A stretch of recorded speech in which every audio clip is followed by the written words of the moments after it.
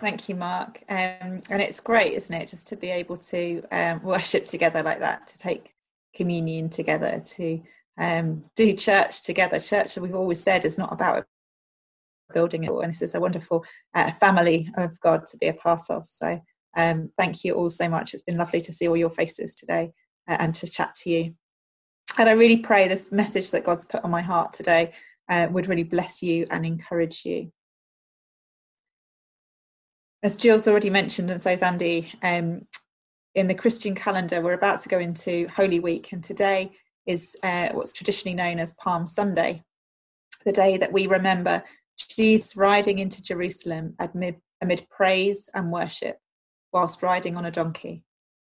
At least that's the Sunday school version, where we make palm branches and we sing praises to Jesus. But as I've looked into this, as I've read the passages much more slowly, I found a deeper, richer element to the story and some questions that have challenged me in the current crisis. But first, let's read the passages from Scripture. Now, this story is told in each of the Gospels, but I'm going to read from Luke chapter 19, verses 28 to 44. After Jesus had said this, he went on ahead, going up to Jerusalem. As he approached Bethphage and Bethany at the hill called the Mount of Olives, he sent two of his disciples, saying to them, "Go to the village ahead of you, and as you enter it, you will find a colt tied there, which no one has ever ridden. Untie it and bring it here. If anybody asks you, 'Why are you untying it?' say, 'The Lord needs it.'" Those who were sent ahead went and found it just as he had told them. As they were untying the colt, its owners asked them, "Why are you untying the colt?" And they replied, "The Lord needs it." They brought it to Jesus, threw their cloaks on the colt, and put Jesus on it. And as he went along, people spread their cloaks on the road. When he came near the place where the road goes down the Mount of Olives, the whole crowd of disciples began joyfully to praise God in loud voices for all the miracles they had seen. "Blessed is the King who comes in the name of the Lord. Peace in heaven and glory in the highest." Some of the Pharisees in the crowd said to Jesus, "Teacher, rebuke your disciples." "I tell you," he replied, "if they keep quiet, the stones will cry out." As he approached Jerusalem and saw the city, he wept over it and said, "If you, even you, had only known on this day what would bring you peace. But now it is hidden from your eyes. The days will come upon you when your enemies will build an embankment against you and encircle you and hem you in on every side. They will dash you to the ground, you and the children within your walls. They will not leave one stone on another, because you did not recognize the time of God's coming to you." Now, my first reflection is that the Lord was recognized as the Messiah. I've always wondered why people praised Jesus one week and by the end of the next had killed him. I found it hard to see how people had changed so much in their view in just a week. Has that ever struck you as strange? But on reading it again, slowly, God highlighted a few things to me. The people who were praising Jesus as the Davidic Messiah, the King of the Jews, as he rode on that donkey, were not the same as the Jews in Jerusalem who begged Pilate to kill him. Let's read verse 37 again. When he came near the place where the road goes down the Mount of Olives, the whole crowd of disciples began joyfully to praise God in loud voices for all the miracles they had seen. The people praising Jesus were his disciples and the crowds that had followed him and listened to his teaching. In particular, we know from John's Gospel that Jesus was in Bethany, where Mary, Martha, and Lazarus lived, the same Lazarus who Jesus had raised from the dead. This was a crowd who had seen the wonders and powers of God at work in Jesus firsthand, and they knew who he was. They laid out their cloaks on the road to symbolize their submission to Jesus as king. and they laid out palm branches to symbolize victory for the Jewish nation. Not everybody recognized Jesus as the promised, long-awaited Messiah, the King and Saviour of the Jews. Luke tells us that some of the Pharisees in the crowd said to Jesus, "Teacher, rebuke your disciples." "I tell you," he replied, "if they keep quiet, the stones will cry out." Jesus is telling us that even if people were stopped from declaring who he is, his glory and identity will not be hidden or go unrecognized. We also read in Matthew's Gospel how the Jews in Jerusalem responded. When Jesus entered Jerusalem, the whole city was stirred and asked, "Who is this?" The crowds answered, "This is Jesus, the prophet from Nazareth in Galilee." Despite all that Jesus had said and done, some still did not recognize who he was and in what authority he came. The Jews were expecting the Messiah to come in political and military victory as the king to conquer the dreaded Roman oppressors. They would have expected him to ride in on a mighty steed dressed for battle, not on a humble donkey. But Jesus' kingdom is an upside-down kingdom. And instead of defeating the Roman invaders, he won an even greater victory, bringing an even greater freedom. He defeated Satan, sin, and death so that we can experience a life of freedom, of abundance, and of deep joy. He defeated fear and delivered hope. He took the punishment that we all deserve as sinful human beings, as we put other things, other thoughts, other actions above those which honour God. He took that punishment so that we, when we accept what he's done, repent of our sin, and accept him as Lord of our lives, can know new life, eternal life, with God and in his kingdom forever. Right now, we're facing a new enemy, an invisible enemy, one who has invaded not just our nation, but all nations. And like the Romans, this enemy is no match for our God. Coronavirus is not bigger than God. It might bring destruction and devastation, but I trust his promise that he is at work through it. And I know that Jesus has still won the victory over darkness, over Satan, sin, and death. I know that he offers eternal life in its fullness, starting now. My challenge for you today is this. Do you recognize Jesus? Are you worshipping Jesus as the Messiah, as the Saviour of God's people? Do you know that his victory is an eternal one and that nothing, and certainly not coronavirus, can undo that? And if you don't know Jesus, if perhaps you're watching this online, never having opened a Bible or gone to church, I want to let you know that Jesus has fought the battle, won the fight, and conquered death for you.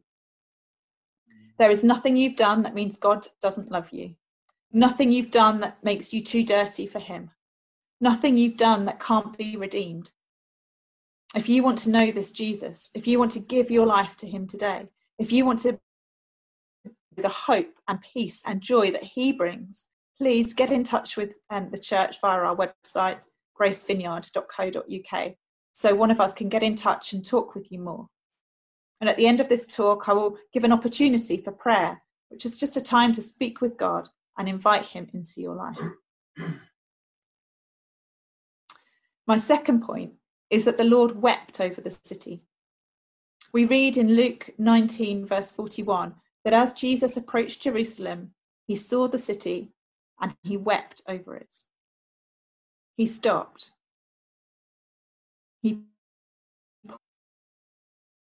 He looked. He cried out and he wept. Jesus is full of compassion, full of love. He longs for people to recognize him, to know him like we know a friend, not just to know of him, to live their lives for him as their king. Not because he's arrogant and proud, because he's loving and he wants us to have the best, to live the best life.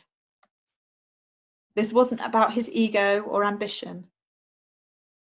It wasn't an arrogant procession that he was a part of. No, Jesus was heartbroken for the city and the people that he'd come to save, that he'd come to die for. And while the crowd around him cried out in praise, I can imagine Jesus being a lot more solemn, quieter and less jubilant. Victory hadn't yet been won, and he knew that it would come at a price. Now, it might help if we look at a map to get a better understanding of the geography and landscape of it.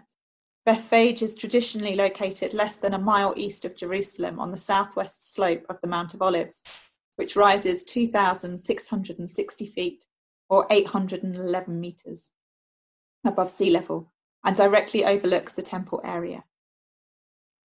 As Jesus rode along, slowly on the donkey, he would have had an excellent view over the city, much like the one on the previous slide. I don't know whether you've ever had that experience. For me, sometimes if the weather's good, I can be up on Farthing Downs in Coulsdon and see the whole of London before me. I can see the skyscrapers of the city and of Canary Wharf, and I pray over the city. And as I run lower down the hill, I get a wonderful view of the homes of Coulsdon, and my heart cries out for the salvation of our town. And as I look out of my bedroom window at the homes in my street, I pray to the Lord for their protection and blessing. Jesus too weeps over our city, our nation, our world, just as he did Jerusalem. And sometimes he gives us his heart, so we are driven to our knees in prayer and our feet in action. Throughout the craziness, the anxiety, the fear, I feel God has given me a glimpse of his heart for the world, of his aching heart at the state of his creation, of his longing for the people of this world to turn back to him in repentance. Is your heart broken too? As we see the fear that comes as things that people have put their faith in fall apart, the economy, our health, education, jobs, all have been shown to be wanting.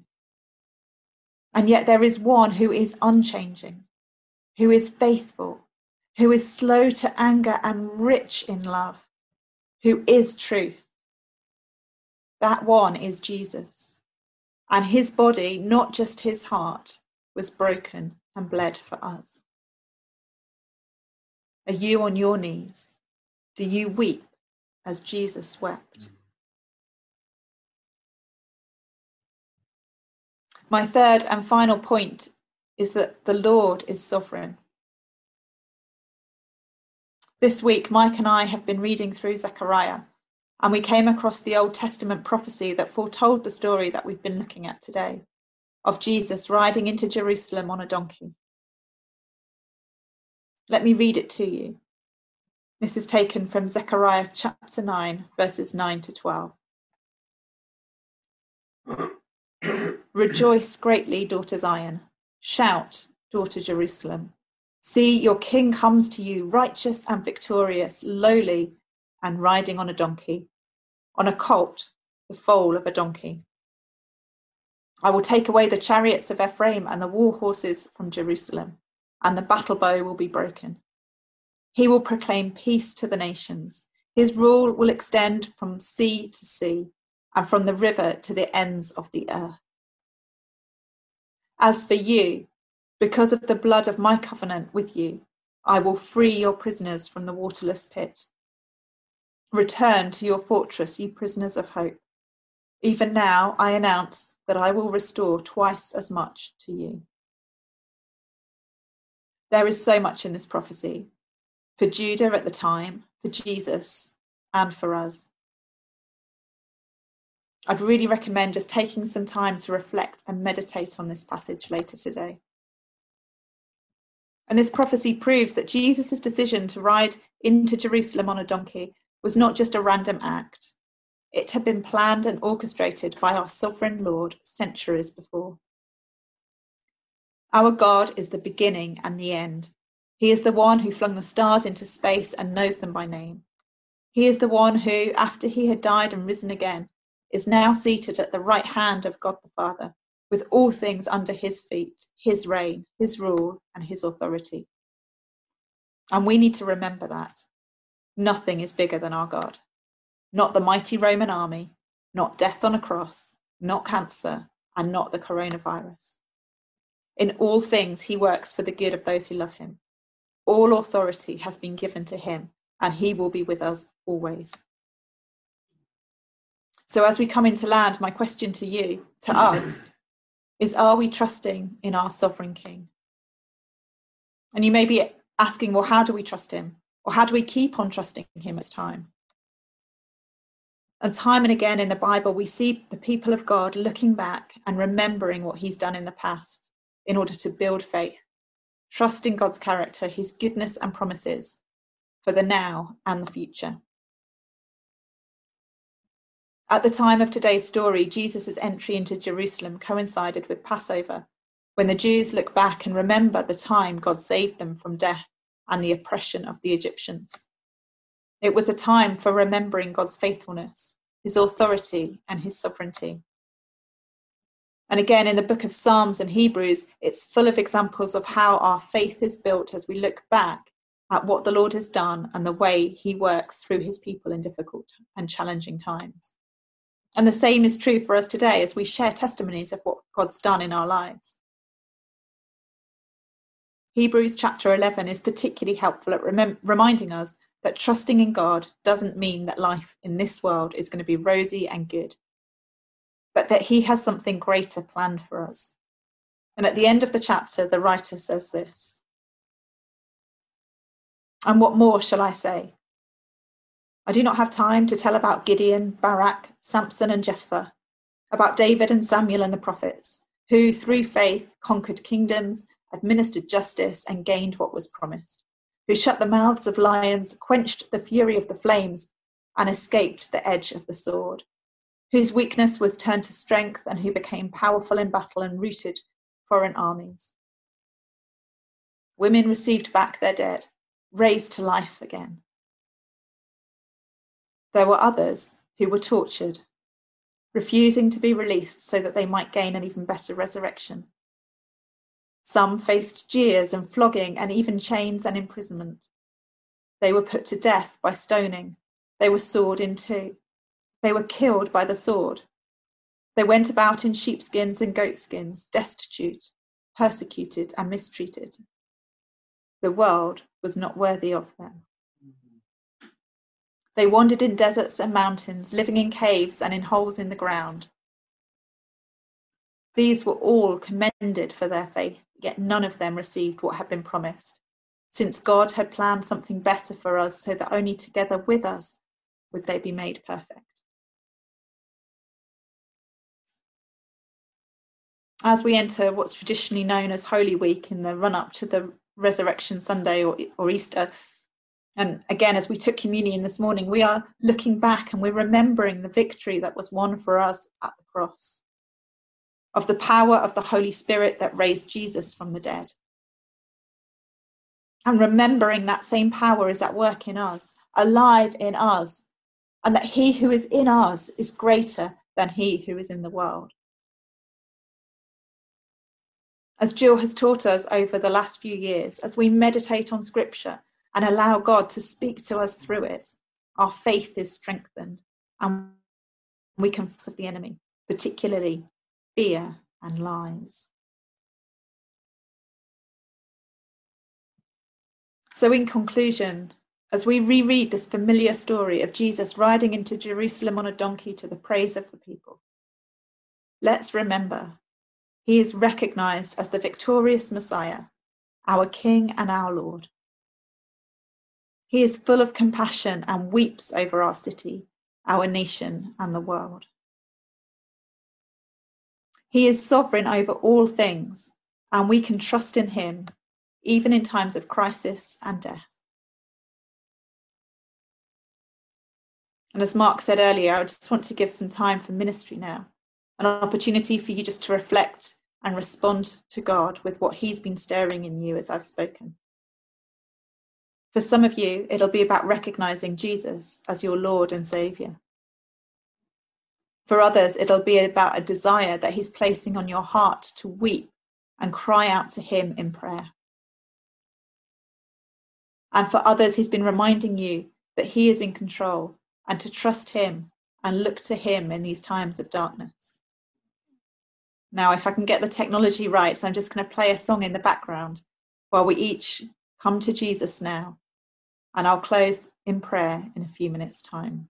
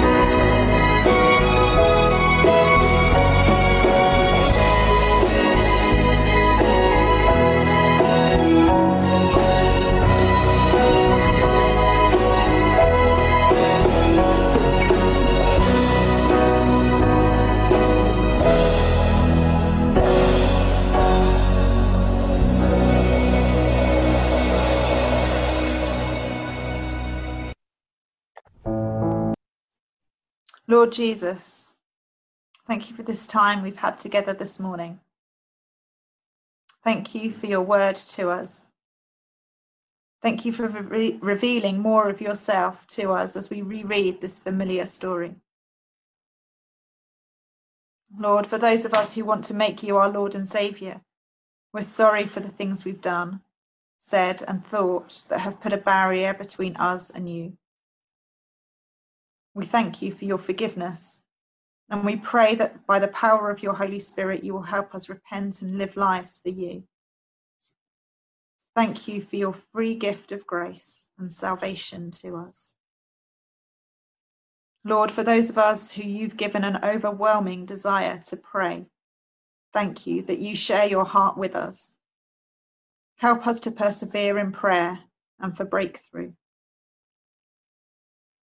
And Lord, for those of us who are feeling weak, vulnerable, scared and anxious at this time, thank you for reminding us of your faithfulness, your goodness and your love towards us, your precious children.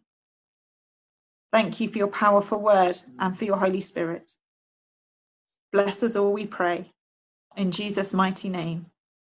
Amen. Amen.